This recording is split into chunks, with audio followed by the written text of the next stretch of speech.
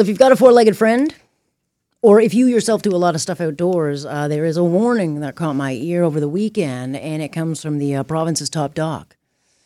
And it has to do with a number of tick-borne viruses that have come about in addition to Lyme disease, which apparently, if you've got it, it's just hell. So misunderstood and hell. But experts say they've been seeing an increase of 3 different viruses: anaplasmosis, babesiosis, and powassan. Powassan. I hope I'm saying them right.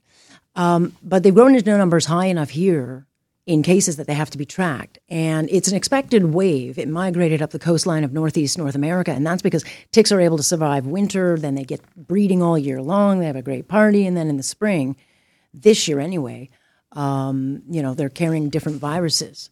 So if you get any of them, not the best symptoms, it's like vomiting, fever, headaches, and then it can go into all sorts of weird stuff like long-term memory loss. But you don't want them. So let's bring in a guy who knows all about these things. Jason Tetro, the germ guy. Good to have you, sir. Hey, it's great being with you again. Well, I was reading all through these things going, what anaplasmosis is, baby? But it's enough, apparently, that Dr. Kieran Moore felt like he had to come out. So what do you know about these? How many cases are we seeing? Well, so far we're only seeing a very few number of cases, and in fact, when you look across the country, there doesn't seem to be much of these particular agents. For the record, by the way, anaplasma is a bacterium, babesia is a parasite. So I said a babesiosis. Maybe we call babies. How do you say it? No, don't ever call it baby. I did that once at a conference. Oh, they got so upset. No, babesia is actually a parasite. And powassan, for those of you who are geographically inclined, is actually very close to North Bay, and that's where that particular virus was first identified. Which is the worst of the 3? Yeah, because it is very similar to one of those meningitis-causing viruses. So the powassan virus is the worst. You've heard of Zika virus. Yeah. Well, powassan is along the same lines, except that instead of a mosquito, it's a tick. Yeah, so what happens to you then if you get the virus? Well, once it gets inside of you, you feel that, as you said, the flu symptoms, et cetera, and then about a week or 2 later, you start to go even further downhill, and eventually what happens is it's what we call neuroinvasive. It's a very bad word. It means it goes into your nervous system, goes up to your brain, starts causing all sorts of inflammation up there, and that's when things really bad happen. Now, granted, the first sort of symptoms are that sort of brain fog and haziness and inability to remember. But if it doesn't go, if it goes unchecked, then it can lead to meningitis and unfortunately death. Powassan is one of those that you really do not want to mess with. Yeah, it was. I think they compare it to malaria. Malaria is more like a babesiosis. Oh, okay. Because, So you don't want that one either. I don't want either of these. No, you don't want any. You don't want any of the 4 because remember, Lyme disease is also in there, right? Is Lyme disease the worst of them? Because the thing with Lyme disease, it's so hard to pinpoint, which I think has been the frustration for a lot of people who get it. It's like they can't explain what they can't explain because it's hard to figure out, and so everyone thinks you're crazy. I mean, absolutely. And the thing is I used to be part of a national network on Lyme disease, and Dr. Moore was actually part of that as well. And, we were doing those first initial surveillances back in the late teens to find out whether or not there was any kind of risk, not just from Lyme disease, but also from all these others. And thankfully, unless you live in the Atlantic provinces, you don't really have that much of a risk at the moment. Yeah. But because of migration, and we're not just talking about birds, we're talking about moose. The ticks literally... Not that I'm getting too close to them, but yeah.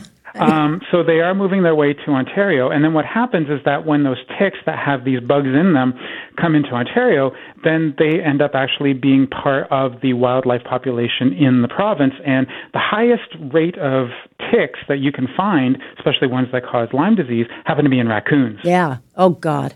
I just got rid of a family of 6 last year. They're hell to get rid of. Good God, is it a process to get rid of? You got to move them all out. Oh, my God, it's a process. And then they come right back. They're all the rest of the relatives. We got a ton of wildlife around my place. Bunnies, raccoons, possums, you name it. And exactly. yeah. And so if you happen to be in any kind of high grass, especially in the Toronto, like the GTHA, you want to go and make sure that you're checking yourself afterwards. Even if you're wearing long clothing, make sure that you're looking for those very, very little tiny dots that are moving, because there's a good likelihood that that might be a tick. How big are they? I knock on wood, because I'd probably have a heart attack, because I know people who have spotted them. And it's like, how long do you have, Jason, before the virus goes in you? Like, is it one of those things where you spot it and you go, okay, I'm going to pull that thing out and then get the head out? But if it goes in your skin, is it automatically pass the virus to you if it's got it? So when we look at it from the Lyme disease, because we have a lot more information on that, you're probably looking at around 1 to 2 days that it's inside your skin before you start to see that transfer happen. Sometimes they stick for anywhere from 72 hours to 6 days. You can't feel them inside? I would freak out. I would freak out. I know, and it's weird. I was actually talking with a colleague of mine, and probably ours, if you remember Jody Vance. Yeah. She was telling me that she actually found a tick on her while she was driving her car, and I was just like, oh my goodness. It's just like, honestly, make sure that you do those tick checks, because those little things are so tiny. And they're that tiny. How tiny are they? I thought they were bigger than that. Like, I thought they were like you could see them with the eye. Well, you can see them with the eye. They're not microscopic. Okay. But the thing is that, you could probably put a family of ticks onto a dime. Like, they're pretty small, some of them. When they're engorged, in other words, they've already fed, then they're pretty large. And there are some larger ticks out there, like the dog tick that's out there. It's large and you can see it, but it's not really carrying anything. It's the black-legged, the deer tick. They're pretty small, and those are the ones that are carrying the pathogens. And do the normal, certainly for the animals anyway, I don't know what you can do for human other than mosquito repellent, but does the current dog and cat serum that they give you for the flea protector, does that cover these new ones? So when you're talking about ticks, they're very much like mosquitoes. So you can use the DEET, and then there's this more natural ingredient, and I cannot remember the name for the life of me, that you can I wouldn't use. know it if you were wrong anyway, so you could just fake it. But you just need to have a higher concentration. So for mosquitoes, the DEET's around like 10%, and for the ticks, it's probably more like 25 to 30%. But it really does work. It's very effective, and you can now get tick repellent at your local store. Ugh, yuck. I know. Anyway. But, and the funny thing is that, we always talk about things that doesn't seem to be all that interesting, like warmer winters. We're all excited about warmer winters and stuff like that. But the fact is that unless you get that ground to freeze, that permafrost type idea underneath the ground, then these little ticks tend to survive, and then their numbers grow. And, well... Yeah, tis the season, but it's one of those things. By the way, how do you take a tick out? Or you're supposed to take them and bag them, right? Yeah, so take them, bag them, call your public health laboratory or office. They want to look at what that tick is, do the surveillance, squish it up, find out if there's any bugs in it. So don't just throw out a tick. I know you'll probably want to squeeze it and throw it out and do nasty things to it. Please don't. Just put it in a Ziploc bag and take it to your local public. But you have to get the head out, right? Like you have to get. Yeah. Oh, yeah. So if you want to take it, if you want to take a tick out, no. Like I don't want to take a tick out. Sorry. So plans for Friday night. Out. Yeah. You have to use very fine tweezers. Okay. And then what you're going to do is you're going to go right to the base of your skin where the head is, and that's where you're going to pull out. Don't pull it by the legs. Don't pull it by the body, because if you leave the head in there, then you're going to have to go see a doctor. It's impossible to see one, too. That head would be in there for weeks. Ugh. Okay. Well, I don't like bugs, so bugs and spiders are a particular problem for me. So. I mean, thankfully, we do have a healthcare system, so you can just simply say, well, I tried to take a ticket. I failed miserably. Can you help? Yeah, sure. Like, well, that person's dying. Can we get back to you over there? It's like, I'll just be here with my tick. Yes, okay, yeah. You might have to sit in the emergency room a bit longer than other people, but still.